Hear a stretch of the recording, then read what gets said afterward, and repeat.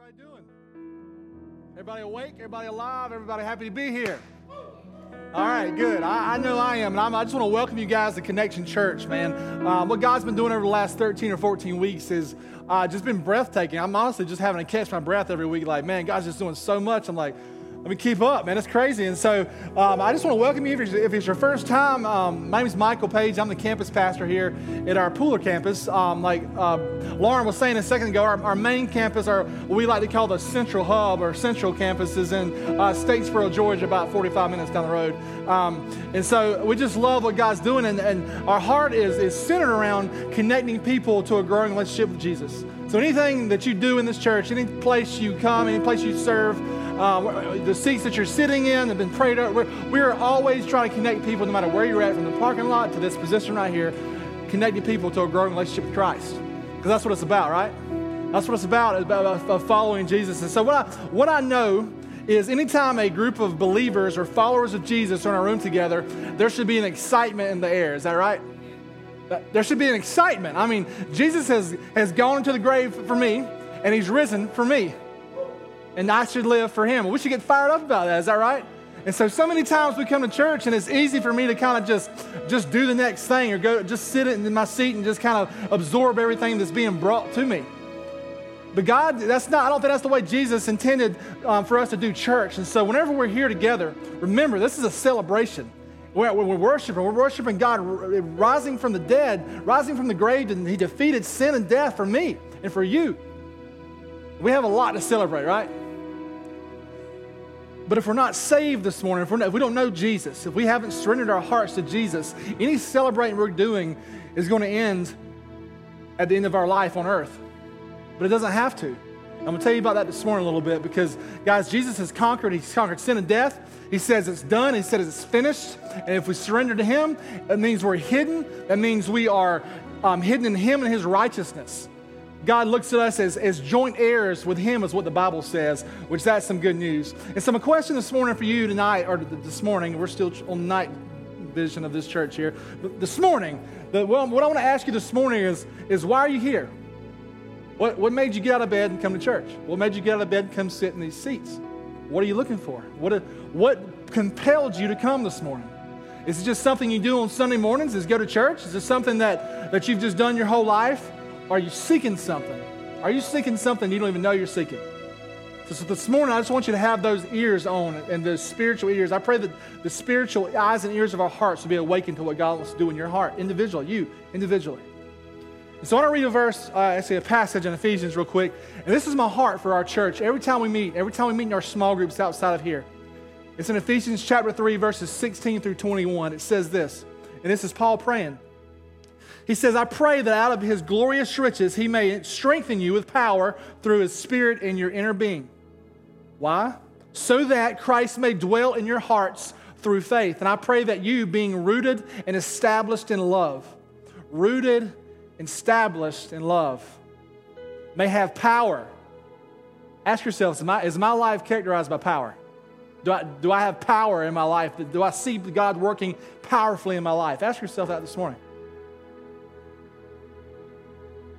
Together, may have power together with all the Lord's holy people to grasp how wide, long, and how high and deep is the love of Christ, and to know. You don't have to guess your way through life. You don't have to guess if God loves you or not. It says you can know this love that surpasses knowledge. God's love is so huge that it surpasses anything that you can understand. So this morning, understand that how awesome that is, that you may be filled to the measure of all the fullness of God. Now to him who is able to do, what? Immeasurably more. Immeasurably more than all we can ask or imagine, according to his power that is at work within us. To him be the glory in the church and in Christ Jesus throughout all generations, forever and ever. Amen. So my questions for you this morning is, do you believe that? Do you believe Jesus can do immeasurably more in your life this morning? When you came here this morning, were you expecting to encounter Christ? Were you expecting that? So we have to. Guys, there's more that God wants to do in your life than for you to just go through the motions. God is implanting his Spirit in you so that you can be an effective member of the kingdom of God. That's huge. That's awesome. I don't care where you've come from or what you've done or who you've done it with, what you've been involved with or or how far you think you've gone. He wants to show you his love in a way that you can't imagine. He wants to show you that he wants to use you. And so a question this morning on top of this is, are we following and worshiping a version of God this morning that's safe and secure, that doesn't require much action from us? Are we worshiping a God of all creation that established the stars and put the planets in motion? Because if that's the God we're worshiping, and he's done for me what he said he's done in Scripture, and I believe it with all my heart, every single word, that means we have a reason to celebrate. Right. Yes. And so let's pray today, and then let's say, if we're stuck this morning in some kind of cycle of religion, or do we have an intimate relationship with God, wherever we're at, we need to have an encounter with Christ this morning. So let's pray together, and we'll jump right in. Father, we love you. I'm so thankful for what you've done in my life and what you've done in the life of the people, Father, here are following you. I pray, Father, this morning that you would just come in this place, that you would just rock us, God, that you would just show us who you are. Lord, you would just give us a deeper understanding of what your will is for our lives. You would give us a deeper understanding of who you are, God, because we know, God, our insecurities run and our fears run, God, not from a better self-realization, God, but a better view of who you are. And so this morning, God, I pray for the heart that's far from you. God, I pray for the person that doesn't know you. I pray that, Father, that you would break our hearts, Father, to be able to come into a relationship with you this morning, that we wouldn't wait any longer. God, we love you, and I just pray that you would just bless this word. God, I pray that you would speak to us, teach us things, convict us where we're wrong, God, and give us the boldness and courage, Father, to make adjustments. Lord, we love you, and it's your name I pray. Amen. All right, is everybody fired up? Here we go. All right, I got a question, okay? I like to ask questions. So who's ever been given the advice in your life to follow your heart? Anybody? One person. Two people. All right. I've been given that advice, and so who's ever followed through with that advice? A couple people, all right. Okay. In my personal experience, I can't speak for everyone, so don't hear me preaching at you in this, but like, that's some very misguided wisdom, and probably shouldn't be your go-to strategy in life, is to follow your heart. And this is why I read in Jeremiah 17, verse 9, where it says, the heart is deceitful above all things and beyond cure. Who can understand it? I can't. God does. So what I hear in this is that left to my own devices and my own feelings and my heart, I always mess it up. I always go my own way, and I'll end up deceiving myself into thinking that I know what's best for my life. Can we agree with that? For y'all, the three people who raised their hands, can we agree with that? Yes. So we have to put our heart, guys, this is what I want you to see. We have to put our heart up against Jesus and compare ourselves against that standard. Because we have to filter our thoughts and our feelings and our lives and our plans through Scripture. This has to be our filter. Because Jesus, whenever we do that, we just offer ourselves before Christ, and through prayer, and we allow the Holy Spirit to refine us, and then through obedience, we allow Him to make adjustments to our life. And that's what it means to live in Christ and by faith. And so if we're living that way, we're not going to be letting our hearts lead us. We're going to lead our hearts. When my heart's trying to lead me somewhere, I'm going to say, whoa, bro, listen, this is what Scripture says. Because one thing I know is if my heart's going against something that's in Scripture, I have a heart problem, not a Scripture problem. Can we agree with that? Okay. So guys, this is what we preach every day at this church is we need to be reading this word and then doing what it says. Because without that, we're going to be off lost. Like, it's going to be kind of like, like our children sometimes, we like to try to get around that. I want to play this out for y'all. Is there any parents in here? Any parents? 1, 2, 3, okay. Some parents. I want to play this out. What if your kids treated you like we treat God sometimes? You know what I'm saying? What if that, so you tell them, you say, go clean your room. Who's ever told their kid that? Go clean your room. Bunch of people. Go clean your room. An hour later, you go and check on them, and nothing in their room looks different. They might be in there playing with their Xboxes, their Polly Pockets. Is that still around? I don't know. I didn't play with those, but I'm just saying, I promise. Or just whatever. It could be anything. They're just in there playing around. And you look at them and say, boy or girl, in my case, both, did you hear me? Did you hear me when I said, go clean your room? Did you hear me when I said, go clean your room? And they look at you and say, yes, ma'am, or yes, sir. I even memorized it. You said, go clean your room. I even looked it up in the Greek and Hebrew. It's a pretty cool phrase. But they didn't do anything. It totally negates everything it totally just messes you all up, makes you mad. You probably would be tempted to, do some violent things. And so this is a funny illustration, but if we're honest with ourselves, this is exactly where some of us are at with the Lord today, right? Like we hear it, we hear it preached, we read it, but then when it goes to putting into play, it's like, I don't know about that. That's a little hard, And so, we love to read his commands. We love to listen to a good, strong sermon from time to time or a podcast. But when it comes to carrying stuff out, it gets a little more difficult. It gets a little gray. It's not as black and white sometimes because we're humans and we have a sinful nature. But my brother James, in James chapter 1, he lays it out for us good here. It says this in James 1:22. It says, do not merely listen to the word and so deceive yourselves. You have to listen to those two words. Deceive yourselves. Don't just listen to the word, so deceive yourselves. Do what it says. Anyone who listens to the word but does not do what it says is like someone who looks at his face in the mirror and after looking at himself goes away and immediately forgets what he looks like. But whoever looks intently into the perfect law that gives freedom and continues in it, not forgetting what they have heard but doing it, they will be blessed in what they do.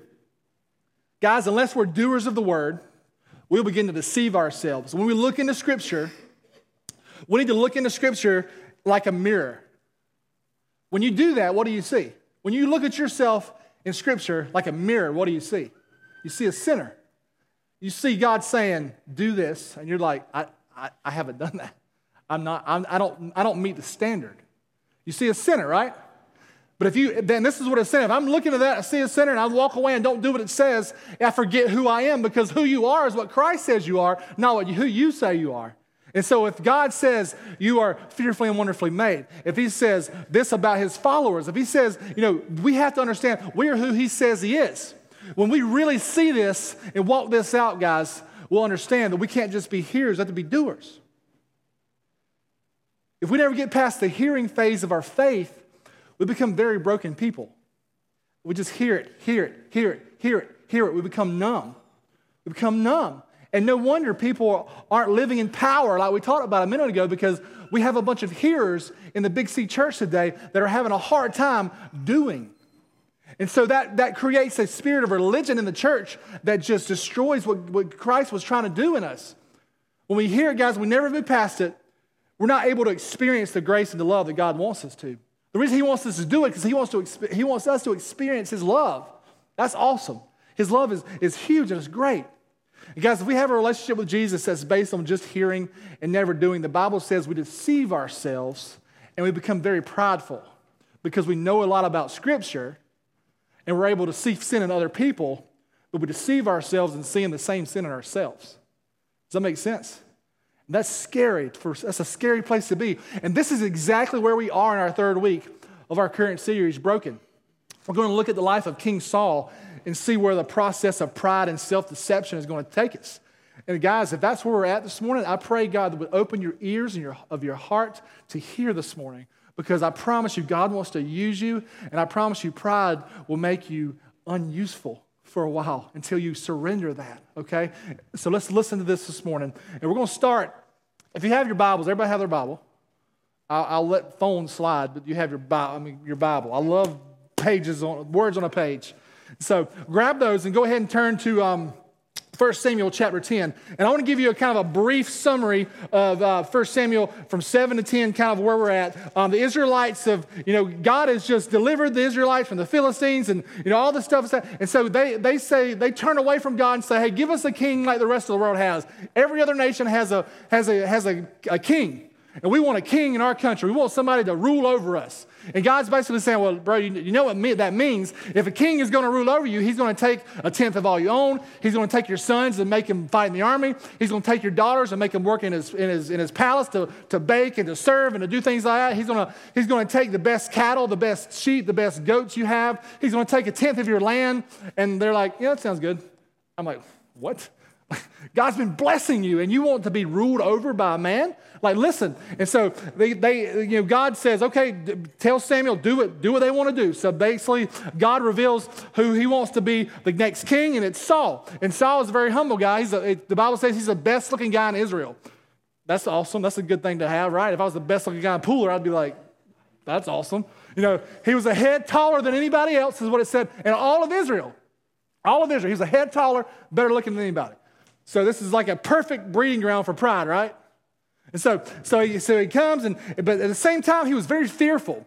And you can go back and read in chapters 8 and 9 where Samuel brings Saul in and how it all works and how the sovereignty of God is like Samuel and Saul just basically run into each other on the road. And God said, that's him. And he brought their path to, it's another sermon, sovereignty, all that stuff. But it's really cool. It's awesome. And then you see in chapter 10, you see where Saul is coming in and Samuel is about to anoint Saul as king. Okay? And so we're going to read right here. We're going to start here, and then we'll jump over to chapter 15, and we're going to read where he kind of fell on his face. Chapter 10, verse 17. Just follow along with me here. It says, Samuel summoned the people of Israel to the Lord at Mizpah and said to them, this is what the Lord, the God of Israel, says. I brought Israel up out of Egypt, and I delivered you from the power of Egypt and all the kingdoms that oppressed you. But you have now rejected your God, who saves you out of all your disasters and calamities, and you have said, No, appoint a king over us. So now present yourselves before the Lord by your tribes and clans. When Samuel had all Israel come forward by tribes, the tribe of Benjamin was taken by lot. Then he brought forward the tribe of Benjamin, clan by clan, and Matri's clan was taken. Finally, Saul, son of Kish, was taken. But then they looked for him. He was not to be found. Saul was hiding. This is awesome. This is like, there's nothing better on TV than this, I promise. Read the Bible. It's awesome. I'm telling you. He says, so then they further inquired with the Lord, has the man come here yet? Where's Saul? We hadn't seen him. Is he here yet? And so God's like, yeah, he's over here. God knows where you're at, okay? If you're here this morning trying to hide, you can't hide. He knows where you're at. It says, yes, he has hidden himself among the supplies. They ran and brought him out, and he stood among the people. He was a head taller than any of the others. Samuel said to all the people, do you see the man the Lord has chosen? There is no one like him among all the people. Then the people shouted, long live the king. And so he was hiding himself in the luggage. A better translation of that is baggage. And so how many of us hide in our baggage sometimes when God's trying to call us? You know what I'm saying? Listen, God's here this morning to call us out of that, to say he was trying to raise us up. Saul is hiding in the baggage, hiding in the luggage, hiding in the things that he thinks can hide him from God. That's not it. We'll move on past this in chapter 10 through 14. We see the people, they're very skeptical of Saul because would you want a king that was timid and scared and hiding from where he's being called to? No, you wouldn't want that. But then Saul, the Spirit says the Spirit of the Lord came upon Saul and he delivered the Israelites from the Amorites. Nahash was a king who was oppressing them, and there was a section of Israel that he had defeated and took over. And basically what was happening is that the Israelites were like, please have mercy. We want a treaty. Please, we want peace. And this King Nahash said, okay, I'll do peace, but I want to take every one of your right eyes. Crazy guy. He's psycho. Right eye. Everybody gone. And basically what he said, the Israelites said, well, give us until such and such a day, and someone might come save us, and then give us some time. He said, okay, I'll do that, which was weird, I think. It's a weird strategy, but whatever. And Saul takes him, and so Saul comes in and just takes him out, like destroys him, like gone. And then the people love Saul. So Saul goes from fearful and humble to you're starting to see some arrogance and pride. And anytime you see pride in someone's life, I am a firm believer that it's a mask for insecurity. I believe that. That's what it's been in my life. We can look at chapter 13. We see the Philistines are back, and they're mounting an attack. And it says the Israelites started hiding in caves and pits and cisterns and behind rocks, trying to get away from the Philistines because there was like 20,000 soldiers and there was 6,000 chariots. It was just crazy, like an intimidating amount of forces. And then we see in chapter 13 where Samuel is late, or he's not late, he's getting to where Saul was to the battle, and Saul, he offers the sacrifice, which is supposed to be done by Samuel, which is a big no-no. You're not supposed to do that. And then Samuel says, God has rejected you as king, and there's another man that will come after you who's after God's own heart. And who is that? David. David. The Israelites, they go on to defeat the Philistines again, and then God wants to use Israel to carry out his judgments on the Amalekites. And that's where we're at right now in chapter 15. I brought you to 8 chapters really fast. So go home and read those because there's really good drama for all you ladies that like that. So here we go. Listen, in this segment of the story, guys, we see a man who goes from hiding behind rocks, hiding in the baggage, hiding in his timidity, to constructing a monument honoring himself. So we see a lot of changes in Saul here in a second. So I feel like, what happened? What happened in Saul to make him go from timid and scared to it's all about me? You know what I mean? What happened in his life? And so I just want to tell you, like, whenever we go, if your husband or wife are started, constructing monuments honoring them or yourself, then it's time for some intervention. It's time for a timeout. Because one thing I know is humans rarely do good when they are given power of that kind. It's hard. It's difficult. So there's 4 lessons that I want to look at today. 4 lessons in this story. And we're going to read through this chapter 15. If you want to turn over to chapter 15, we're going to read it as we go. Okay, I'm not going to read the whole thing. We're going to read it as we go. And we're going to go through it. We're going to go verse by verse. And we're going to tear this apart, okay? And so the first thing I notice is number 1 point is partial obedience is still disobedience. Halfway obedience is still disobedience. 99% obedience is still disobedience, right? Your parents were like, yes, get my kids out of KK right now. Let them hear this. Like, partial obedience is still disobedience. Let's read verses 1 through 9 in chapter 15. Samuel said to Saul, I am the one the Lord sent to anoint you king over his people Israel. So listen now the message from the Lord.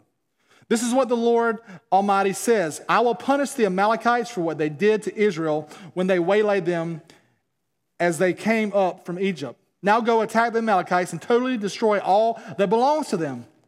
Do not spare them. Put to death men and women, children and infants, cattle and sheep, camels and donkeys.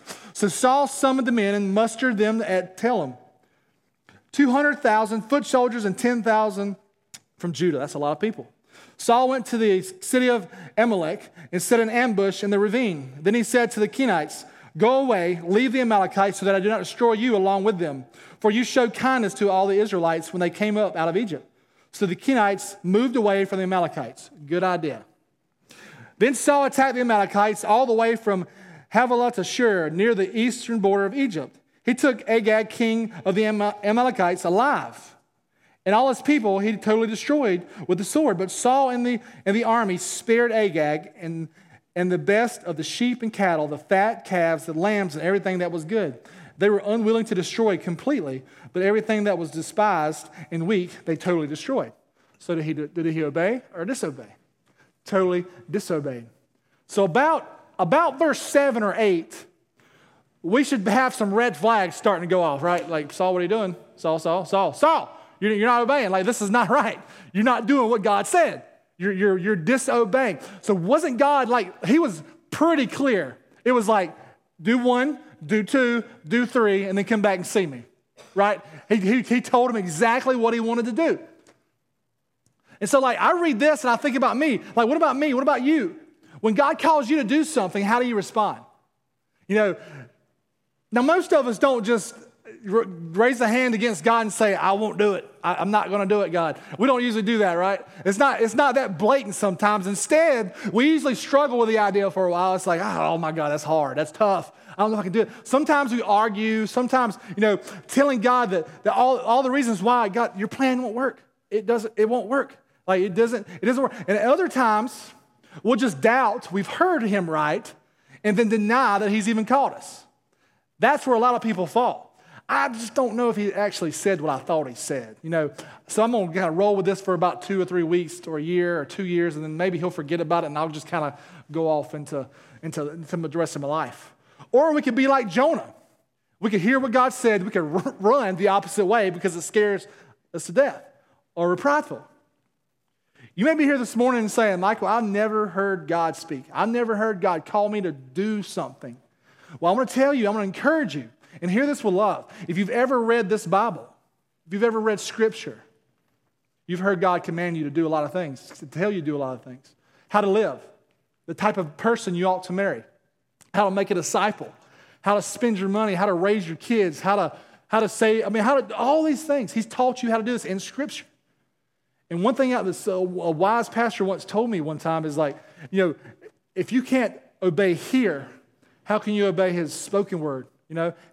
What makes you think if he's going to give you point A to obey and you haven't done it, he's going to give you point B and C? He's not going to give you the next thing to obey if you hadn't obeyed the first. And that's what I've learned. And so I just want to get real for a second. Can I do that? Because I like being real with each other, because that's the only way we learn is if we're real, we're honest and open and transparent. This is why some of us sitting here don't read the Bible. This is why, because we think ignorance is bliss. I've fallen in that category a lot. We like to be in control of our lives, and we know once we've read the truth of God's word, we'll be held accountable to what it says. So it's easier to just to use it like a table decoration instead of actually reading it, right? We've all fallen there. I'm sure. I have. I might just be speaking for me. I don't know. But anytime my Bible has had dust on it, it's because I don't want to be held responsible for what God's calling me to do. Because Saul's sin, it seems so obvious to us, like, Saul, you're an idiot. God said do this, and this is what you were supposed to do, and this is what you did. That's crazy. But we're often unaware of the ways that we find ourselves in those similar situations, aren't we? We are. We find ourselves in similar situations. Maybe God's calling you to serve in a particular way, but because you're afraid, you decide to serve in a less challenging way. God, I'm still serving. That's not what I told you to do. I told you to do this, Or maybe you work extra hard at your job so that God won't notice that you're neglecting your family time or time with your wife or husband. Maybe, we like to substitute things that may be just as good in our eyes, but maybe not complete obedience in God's eyes. And it's hard, and it's a dangerous place to be. Sometimes we've so blended our plans with His that we can't differentiate between the two anymore. Can we relate to this at all? Like it's hard to differentiate. Proverbs 16 verse 2 says this, it says, all a man's ways seem what? Innocent. All a man's ways seem innocent to him, but motives are weighed by the Lord. To me, my ideas are awesome. I got some good ideas. Everybody should do what I want to do because I have the awesome. I'm very wise, okay? I'm very smart. I got this together. Like, we all think that way, whether we want to say it or not. Like, when somebody doesn't want to do what we want to do, or whenever God doesn't let us do what we want to do, we kick and scream like infants sometimes. And it's tough. But God, He weighs the motivations of our hearts. Sometimes we think that we've obeyed part of what God says, and that counts as obedience. And that's what we see in Saul's life. But that's not what God says. What He's saying in this scripture is anything apart from fully obeying what God has written in His word or spoken into our hearts is complete disobedience. Complete. I love what David says to the Lord in Psalms 119, verses 4 and 5. David is just calling out to the Lord. It says, you have laid down precepts that are to be fully obeyed. Oh, that my ways were steadfast in obeying your decrees. That's a man being transparent before God. Lord, I know that you've laid these things out that I'm supposed to obey completely. God, help me be steadfast that I will be able to carry these things out. This is why we need a Savior. This is why we need a Savior. Without the Holy Spirit, without God working in our hearts, obedience, we can't even be obedient without the Holy Spirit. Y'all get that? That's why Jesus came.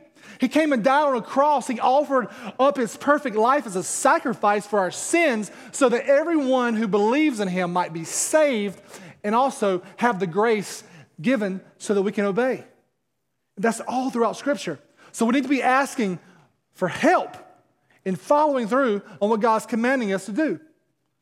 That rhymed. It's pretty cool. Number 2, pride goes before a fall. You ever heard that? Proverbs 16, pride comes before the fall. It's never been more evident than in Saul's life. Let's pick up in verse 10 through 12. It says, Then the word of the Lord came to Samuel.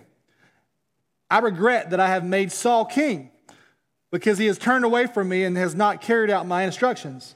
Samuel was angry, and he cried out to the Lord all that night. Early in the morning, Samuel got up and went to meet Saul. But he was told, Saul has gone to Carmel. There he has set up a monument in his own honor and has turned and gone on down to Gilgal. So at this point, Samuel is pretty ticked, pretty angry at this time. The passage says Samuel got angry and he cried out all night because of Saul's sin. This reminds me so much of Ezekiel 3 and Habakkuk 2. You can look those up. Ezekiel 3 and Habakkuk 2, the first part of each of those chapters, we read about people who the Bible called the watchmen. The watchmen, in these sections, it's talking about the watchmen on the wall, the house of Israel, that cry out in the warning when things are coming up against Israel, whether it's spiritual or physical. They cry out in warning. Something's coming. You need to watch out. Something's coming. Prepare yourselves to correct here. Change action here. And this is what Samuel was to Saul. Samuel was being Saul's watchman. Saul, you need to change. You need to do something different here because you're being prideful and you're about to do something stupid. You got me? This is what he's doing. And we ought to have those people in our lives that we trust that are considered watchmen to speak into our lives. Because one thing I know is that if you allow people to invest in your life, you should allow them to influence your life too. Does that make sense? Like if someone's investing in your life, you should trust them enough to influence you and to listen to what they have to say. Because what they have to say is love for you. They need to let you know when things might be coming. Who are your watchmen? Who in your life? Who are your watchmen? Have you isolated yourself where you don't have anyone holding you to that standard? Who are your watchmen? Saul had set up a monument to honor himself. If you guys in here, I give you full permission. If I set up a monument to myself, you have full permission to punch me in the mouth, okay? I'll write that down for you if you want to, I promise. Listen, we need to have people in our lives that are going to hold us accountable. I don't understand. A monument. Like, think about how far he had to go to do that. So, Saul had taken something. This is what he did. Saul had taken something that belonged to God, the glory. Something that belonged to God and turned it into something about him. At this point, Saul was greater than God. You see where I'm going with that? Saul was greater than God in this moment. Saul had sinned against God by disobeying, but then he took it like a step further and started exalting himself for it. Like, he had so deceived himself that he thought he was doing what God wanted him to do. And so he's like, I did what God wanted. This is awesome. And so we need to be reminded, guys, that every day, that every cent you have in your wallet, in your bank account, every experience that you've ever experienced in your life, good or bad, every victory, every talent, every gift that you receive comes from God and is a gift from God. Everything is from God, is a gift from God. As people, we must remember that we are stewards and never owners. We're stewards, never owners. And are we being good stewards? I've sat across the table from countless people who have been plagued with pride, thinking, like, why isn't this happening? Why isn't God moving? I don't agree with this, what it says in the Bible. They think they know better than anybody else. Even God, and they didn't want to bend the knee to surrender to God because it would get in the way of their life. And it's a sad story. Guys, we need people in our lives to sound the alarm when we start to go our own way, whenever pride starts to enter in our life, to sound the alarm. Do you have somebody in your life that does that? Do you trust someone, or do you get offended, saying, who are you to talk to me? Look at this stuff in your life. That's not what it's about. As believers, guys, we're supposed to walk arm in arm with each other, to push each other towards the Lord, to push each other towards Christ, to walk together. Number 3, sin is deceptive, right? Who's ever struggled with sin? Everybody in here. It's deceptive. It will lie to you. It will cheat you out of your life. It's terrible. Listen to this. The best thing that I can tell you right now is sin will always take you farther than you want to go. Sin will always take you further than you want to go. It'll keep you there longer than you want to stay, and it'll cost you more than you want to pay. Every time. Every time. Every time. So listen, we're going to read verse 13 and 14, but I want you to see how ridiculous the thing is we're about to read, okay? This is ridiculous. 13 and 14. When Samuel reached him, Saul said, "The Lord bless you, Samuel." He's like, "Oh, look at me. So, the Lord bless you, Samuel. I've carried out the Lord's instructions." I mean, he is the man right now. In his eyes, Saul's the man. But Samuel said, this is my kind of guy. What then is this bleating of sheep in my ears? What is this blowing of cattle that I hear? This is awesome. Saul said, the soldiers brought them from the Amalekites. They spared the best of the sheep and the cattle to sacrifice to the Lord your God, but we totally destroyed the rest. Yeah, I mean, this guy's like reeling at this point. I love Samuel's reaction. Like, what is this bleating of sheep in my ears, Samuel or Saul? Like, what's happening here? Like, the evidences of his disobedience were all around him. Like, the evidence that you were disobedient is literally trying to nibble at your leg right there. You know, he still carries himself like, yeah, I'm doing what God wants. Right? It's like, I did everything God wants. I went and did it, you know? But how about us, guys? How about the fact that some of us are sitting here today, me included, all of us, like everything is right with God.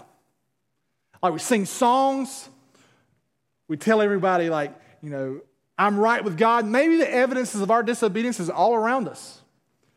Maybe our spouses or our friends are sitting right next to us. They know, they know, but we still tend to put on a God face and say, and like Saul did to Samuel, bless you, Lord. I've obeyed the commands of the Lord. Now we put this face.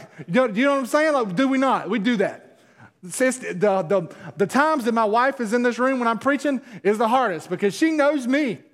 And when I'm preaching, she's like writing notes. I'm going to talk about him when he gets home. You know what I'm saying? And so listen, it's because we know each other. Like the people sitting next to you know where you're at. Let's be honest with ourselves, guys. We can all get caught in this sin. All of us. We're all hypocrites from time to time, right? We all are. But what we do next in that moment is what defines you. When the Holy Spirit confronts you, it's life and death importance. It's life and death importance. But what you do next, guys, is important. Saul, at this point, the next point, still had a chance. He had a chance here whenever Samuel was approaching him, but he chose a path hard to come back from. Don't go down that path. Don't go down that path. Look in verse 15 again. It says, Saul says, the soldiers brought them from the Amalekites. They spared the best of the sheep and the cattle to sacrifice to the Lord your God, but we totally destroyed the rest.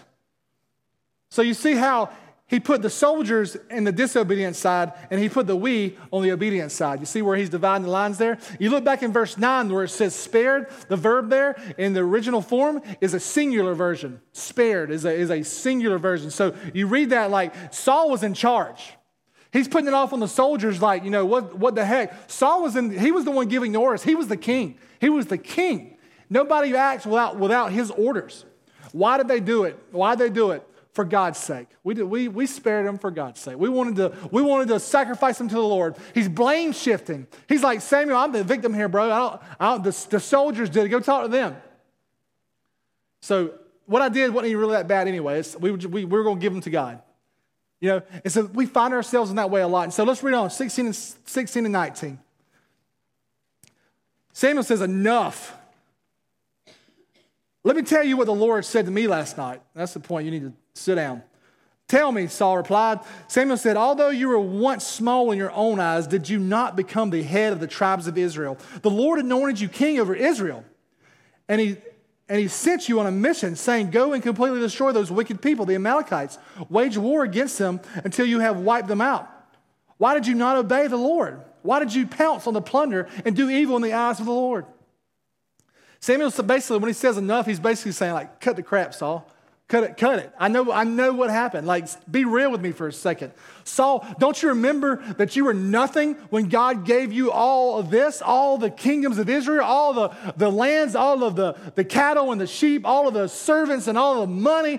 You were nothing, and God raised you up to this. God gave you this. Saul, you were appointed by the Almighty God to serve as king. This is nothing that you've done. God has given you this by his grace. You were nothing. God made you everything. That's a tough word, right? We need to remember that about ourselves sometimes. Like God's grace has given us all these things. Because look, but this is the funny thing. The reason Saul spared King Agag and kept him as prisoner was that in the ancient world, having an enemy king in your prison was a status symbol. Is what it was. Once a year, they'd have a parade in which they'd cart all these conquered kings. They'd be emaciated and in chains, and it would be like, see, I'm the conquering king. I'm the king of kings. I have all these kings that I've defeated. He was trying to make a name for himself, is what he was doing. and he lied and disobeyed about it. He was after a name. He wanted to enhance his kingdom, not God's. That's tough. It's tough to hear that. It's tough to walk in that and understand. Saul saw that plunder. He saw all the stuff he could get and was greedy for it. He thought his way was going to be better than God's way. I've obeyed to this point. I've done this to this point. He'd become so self-deceived, guys, in his thinking that he thought he was smarter than anybody else, including God. And that's a dangerous place to be. He thought, he was convinced that he was doing the right thing. So my question this morning is, are we in that point? Have we ever been there? Have we ever been to the point where we're so self-deceived that we actually believe that the sin we're playing with is okay? Are we that place yet? Have we ever been more concerned about making a name for ourselves over making the name of Jesus famous? The answer is yes. We all have. We've all gone astray. That leads us to number 4, and the last point is this. To obey is better than sacrifice. To obey is better than sacrifice. And let's look at verse 20 and 21. Just look at there. Hold that thought for a second on those verses, and we're going to read that. We're going to be there in just a second. To obey is better than sacrifice. Saul thought God wouldn't mind if he was a little disobedient as long as he worshiped God. Right? We've been there. I've been there. He thought if I give God a sacrifice, he wouldn't care that I didn't do everything he said to do. God won't mind. He was negotiating with the King of Kings, the Lord of Lords, the God Almighty. He was compromising a lot. And this is what his actions were saying, but his mouth was saying something a lot different. Look in verses 20 and 21 that we talked about. Saul said, but I did obey the Lord. Did he? No, he didn't. Not one bit. I went on the mission. I went on the mission that the Lord assigned me. I completely destroyed the Amalekites and brought back King Agag, their king. The soldiers took the sheep and cattle from the plunder. He's still on that. The best of what was devoted to God, in order to sacrifice them to the Lord your God at Gilgal. So he's still talking about that. After Saul got rebuked, he says, no, Samuel, I did obey God. I did 98% of what he told me to do. I did 98%. I did a lot, man. But I did this. I'm trying to honor God with this part. But look what Samuel says in verse 22. But Samuel replied, does the Lord delight in burnt offerings and sacrifices as much as he does in obeying the Lord? To obey is better than sacrifice, and to heed is better than the fat of rams. This is what he's saying. Is God as excited about your token offerings to him, Saul, as he would have been if you just would have obeyed him? The answer is no. Is God as fired up with us about coming here and sitting in church or singing some songs or giving a little money as he would be about us just obeying what he's calling us to do? Is that really what God's after? Does he want a few hours in the week and then some of our money? No, that's not what he's after. He wants obedience. Is God bored and poor so that what he wants most is your time and energy? No, what God wants is a surrendered heart. The time and the energy will overflow out of that. Your obedience to him flows out of a surrendered heart. And once you're surrendered to him, you'll see your life change. You'll see your heart change, because walking with him will never put you in a place where Saul was at. God doesn't want your religious rituals, guys. He wants a fully surrendered heart, because he knows he can use that. He can use a surrendered heart. And now comes a verse we will all have a hard time swallowing, I promise. When you read it, you'll understand. When you hear this, it's tough. Listen, verse 23. Samuel's still talking to Saul. For rebellion is like the sin of divination, and arrogance like the evil of idolatry. Because you have rejected the word of the Lord, he has rejected you as king. What is this saying?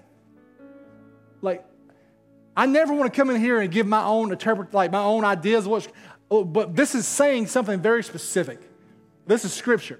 Divination is Satan worship, basically. And so what it's saying, halfway obedience, 98% obedience is like worshiping Satan. That's hardcore. That's a high standard to me. Over and over again in Scripture, we see that disobedience is an act of rebellion. It's idolatry. And here it comes in the form of a divination, is what Samuel calls it. Because there's all kind of people in this room today, guys that me, you, we're trying to give 0 or halfway or 90% obedience. And sometimes it doesn't bother us, you know? That's the part that scares me about me sometimes is if I'm being disobedient, it doesn't bother me. What's it say about my heart? What's it say about our hearts? If we know we're living in disobedience and it doesn't bother us, or we kind of push it to the side, what's that say? Because some of us in here may be dating someone we shouldn't be dating. Maybe sleeping with our girlfriend or our boyfriend before marriage and justifying it by saying we love each other. Something God has told you to do and you're just not doing. Maybe you're not tithing, or maybe God has told you to go and serve overseas, but you don't want to be that far away from your family. Maybe you haven't forgiven someone and you know you should forgive, but you say, I'm too bitter. You don't know what they've done. I can never forgive that person. Are we willing to be put in the same category of Satan worship? Divination. Rebellion is the same as divination. And here's why, because God puts in that category, and this is why. Satan's sin was telling God, I want to do my own thing. Right? Is that what he did? I want to do my own thing, God. No, I'm doing my own way. I'm going my own way.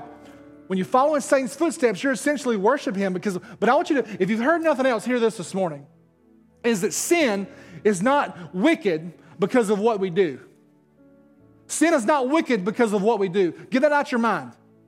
Sin is not wicked because of what you do, but because of whose authority you're rejecting. You get that? Sin is not wicked because of what you're doing. It's because you're rejecting God's authority in your life to go His way. Have you ever gotten more worried about being caught in your sin than what your offense means before a holy God? That's where I need to come and check myself. Am I more concerned about being caught in sin or what it means before a holy God? Have I truly seen who God was to know what that means? Guys, the sin in our lives that we think is a minor issue is actually an infinitely major problem. It's huge. One sin separates us from the holy God of the universe forever. One sin. Because the standard is perfection. That's why we have Jesus. That's why we have Jesus. Guys, some of us here sit here in the presence of God each week knowing we're living in sin and disobedience. The fact that He knows that we're living in rebellion to Him doesn't bother us, but it needs to. Guys, if that's any of us this morning, that's a scary place to be. I pray that you would come and surrender that this morning, that we would not be like Saul. I know these are tough messages. This series is tough. Like, it's talking about broken people. We're broken people. We need to surrender this morning. This is a hard teaching, guys, but I love you and I care about your eternity way more than I care about my popularity. I do. God doesn't care how many times we warm a seat of a church or how much money we give or how much money we make. If it's not done in obedience to Him. We need to be obedient followers of Christ if we're calling ourselves Christians. The reason the world doesn't know Christ is because he sees Christians following Jesus at a distance. We need to be following Him wholeheartedly. He wants a surrendered heart, guys, and that's what He's most concerned about. That's what He's most concerned about. This is why Jesus came. That's why He paid. This is why He paid for our sins, is this right here. So where are you at this morning? Where are you at? And on this scale, this was a tough sermon. You guys, Savannah, my wife, this is a tough sermon for me to prepare for. I shared with the guys before, it's tough because it's convicting for me. And I feel like this week I was preaching to myself and you guys just got a front row seat to hear me preach to myself because this is me. This is me talking to myself. And it's tough. And so where are you at? What is God asking you to do today? Because one thing I know is whenever the word's open and it's preached, the Bible says it doesn't return void.